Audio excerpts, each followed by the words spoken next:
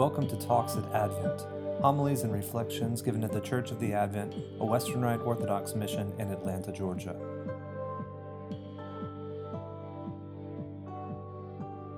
In the name of the Father, and of the Son, and of the Holy Spirit, God is one. Amen. The last words from our gospel reading are kind of like a bright capstone on what was otherwise a passage that had a lot of ambiguity and confusion and talk of sorrow and travail. I will see you again, and your heart will rejoice, and your joy no man taketh from you. The passage, full of travail, talk of not seeing Christ and the world rejoicing, but you being full of sorrow.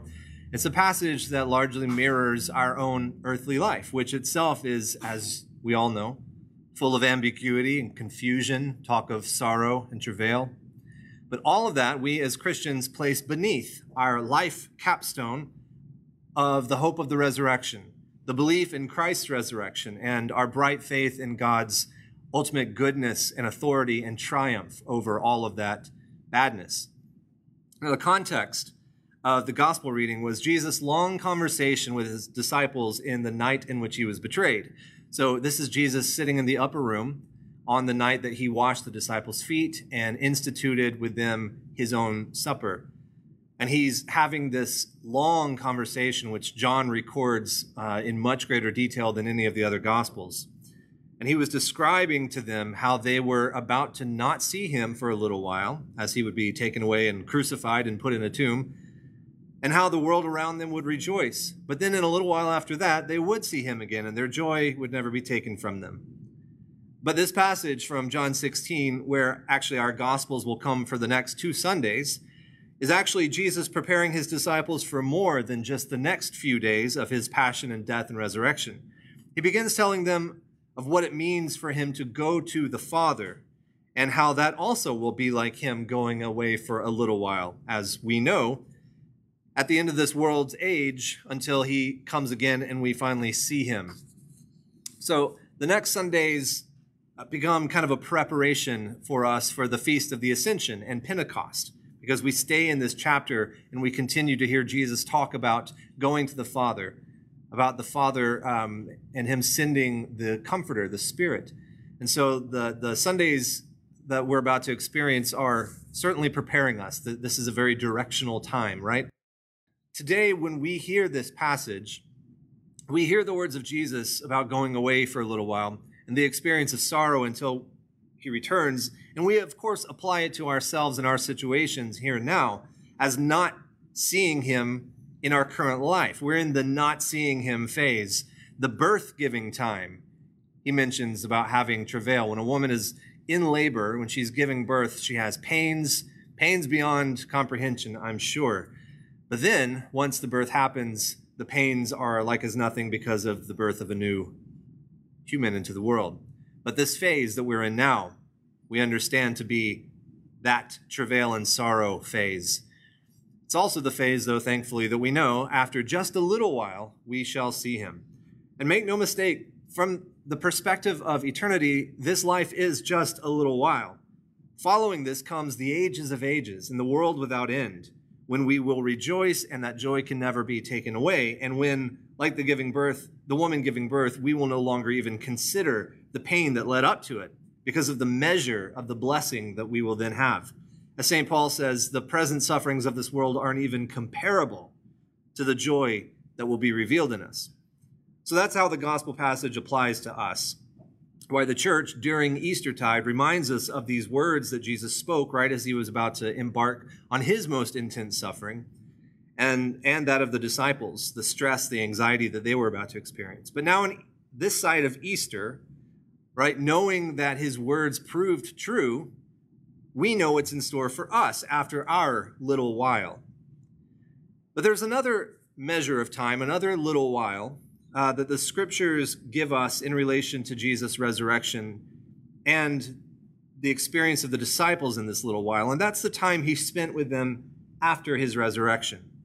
We have a few stories about this time, and there are only a precious few, one of which we heard in morning prayer this morning when Jesus meets the disciples on the beach. But If you'll notice in the third verse of Acts chapter 1, St. Luke tells us that Jesus spent a whole 40 days with his disciples. He says he presented himself alive to them after his suffering by many proofs, appearing to them during 40 days and speaking about the kingdom of God.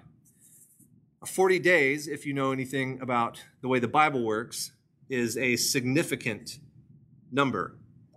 There are several periods of 40 increments in the scriptures, and every one of them, the time is an examining, scrutinizing, perspective-giving, life-changing period for the individuals or the peoples who go through it. Noah's 40 days on the ark are a purging from generations of wickedness. Israel's 40 days in the desert are a taste of the otherness of the morality and the worship and the lifestyle that Yahweh was demanding of them, and taking them out of an old world, preparing them to enter into a new promised land, to become a new people. Elijah's 40 days running away in the desert also would eventually bring him out of the illusion of the threat of Jezebel, the reason he was running away. And Jesus' own 40 days in the desert of dealing with the temptation and fasting were for the clarifying and the solidifying of his motive and intent in his ministry, and also for the redemption of Israel's frankly failed 40 days way back in the Old Testament in Exodus. Now, the 40 days of Christ's appearance post-resurrection also proved to be a space and time for verifying and internalizing the new creation that had been inaugurated in his resurrection. Think about this last one, about the 40 days post-resurrection, the 40 days that we're in right now, of Jesus spending this time with his disciples and proving to them his new life, teaching them about what it means and how to move forward with this new reality, and preparing them for his ascension.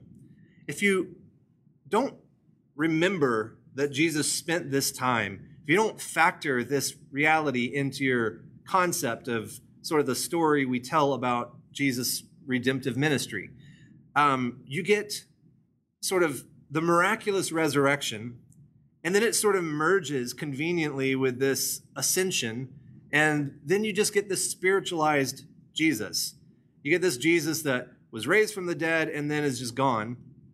And you kind of confuse the resurrection with the ascension. And it just, it's no wonder that some Christians end up thinking that the name of the game is just to die and go to heaven, because the resurrection doesn't matter. Dying and going to heaven is the end of the game, the end of the point of being a Christian, and the end of what God intends to do for us. But that's not the story. That's not what Jesus shows us.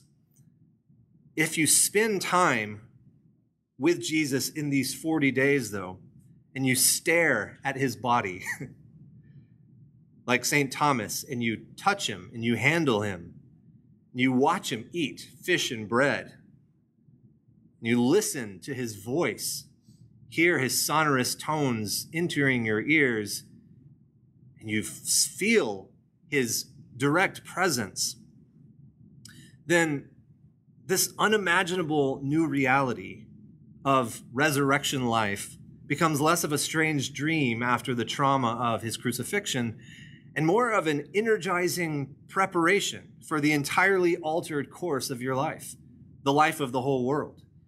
Now, the mission is to declare the lordship of Christ to the world, now that this is the reality that you understand.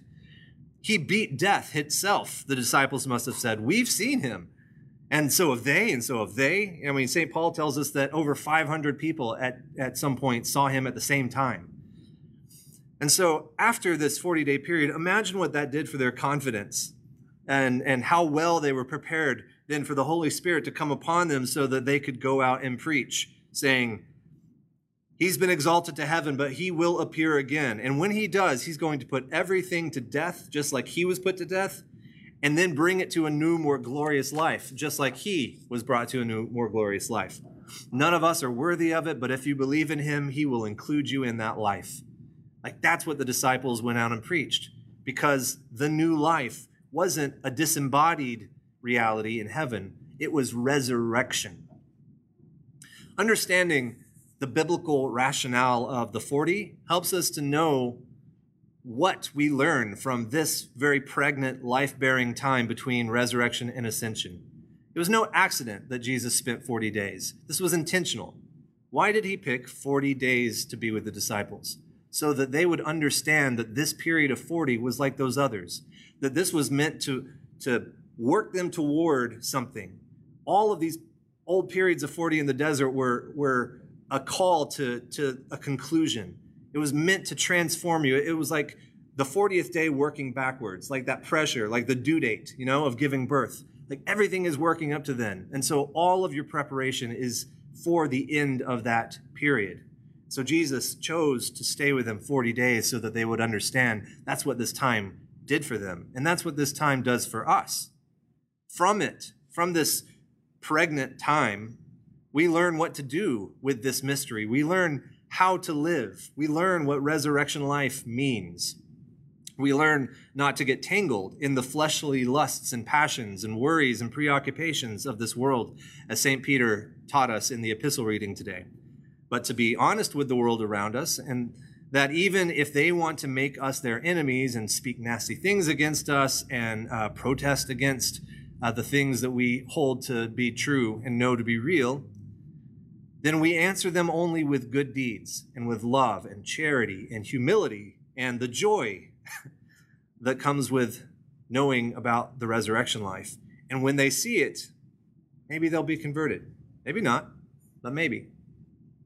So let's use this period of 40 days to internalize as best as we can Jesus' resurrection and understand how that new eschatological life of new creation has already broken into this world, and that we can commune with it every time we come to this altar, and that we can take it with us back out into the world to transform not only our own lives, but the lives of those around us. This is the mission Christ was preparing his disciples for during these 40 days, and it's the mission that is now passed on to us. In the name of the Father, and of the Son, and of the Holy Spirit, God is one. Amen. Talks at Advent, homilies and reflections given at the Church of the Advent, a Western Rite Orthodox mission in Atlanta, Georgia.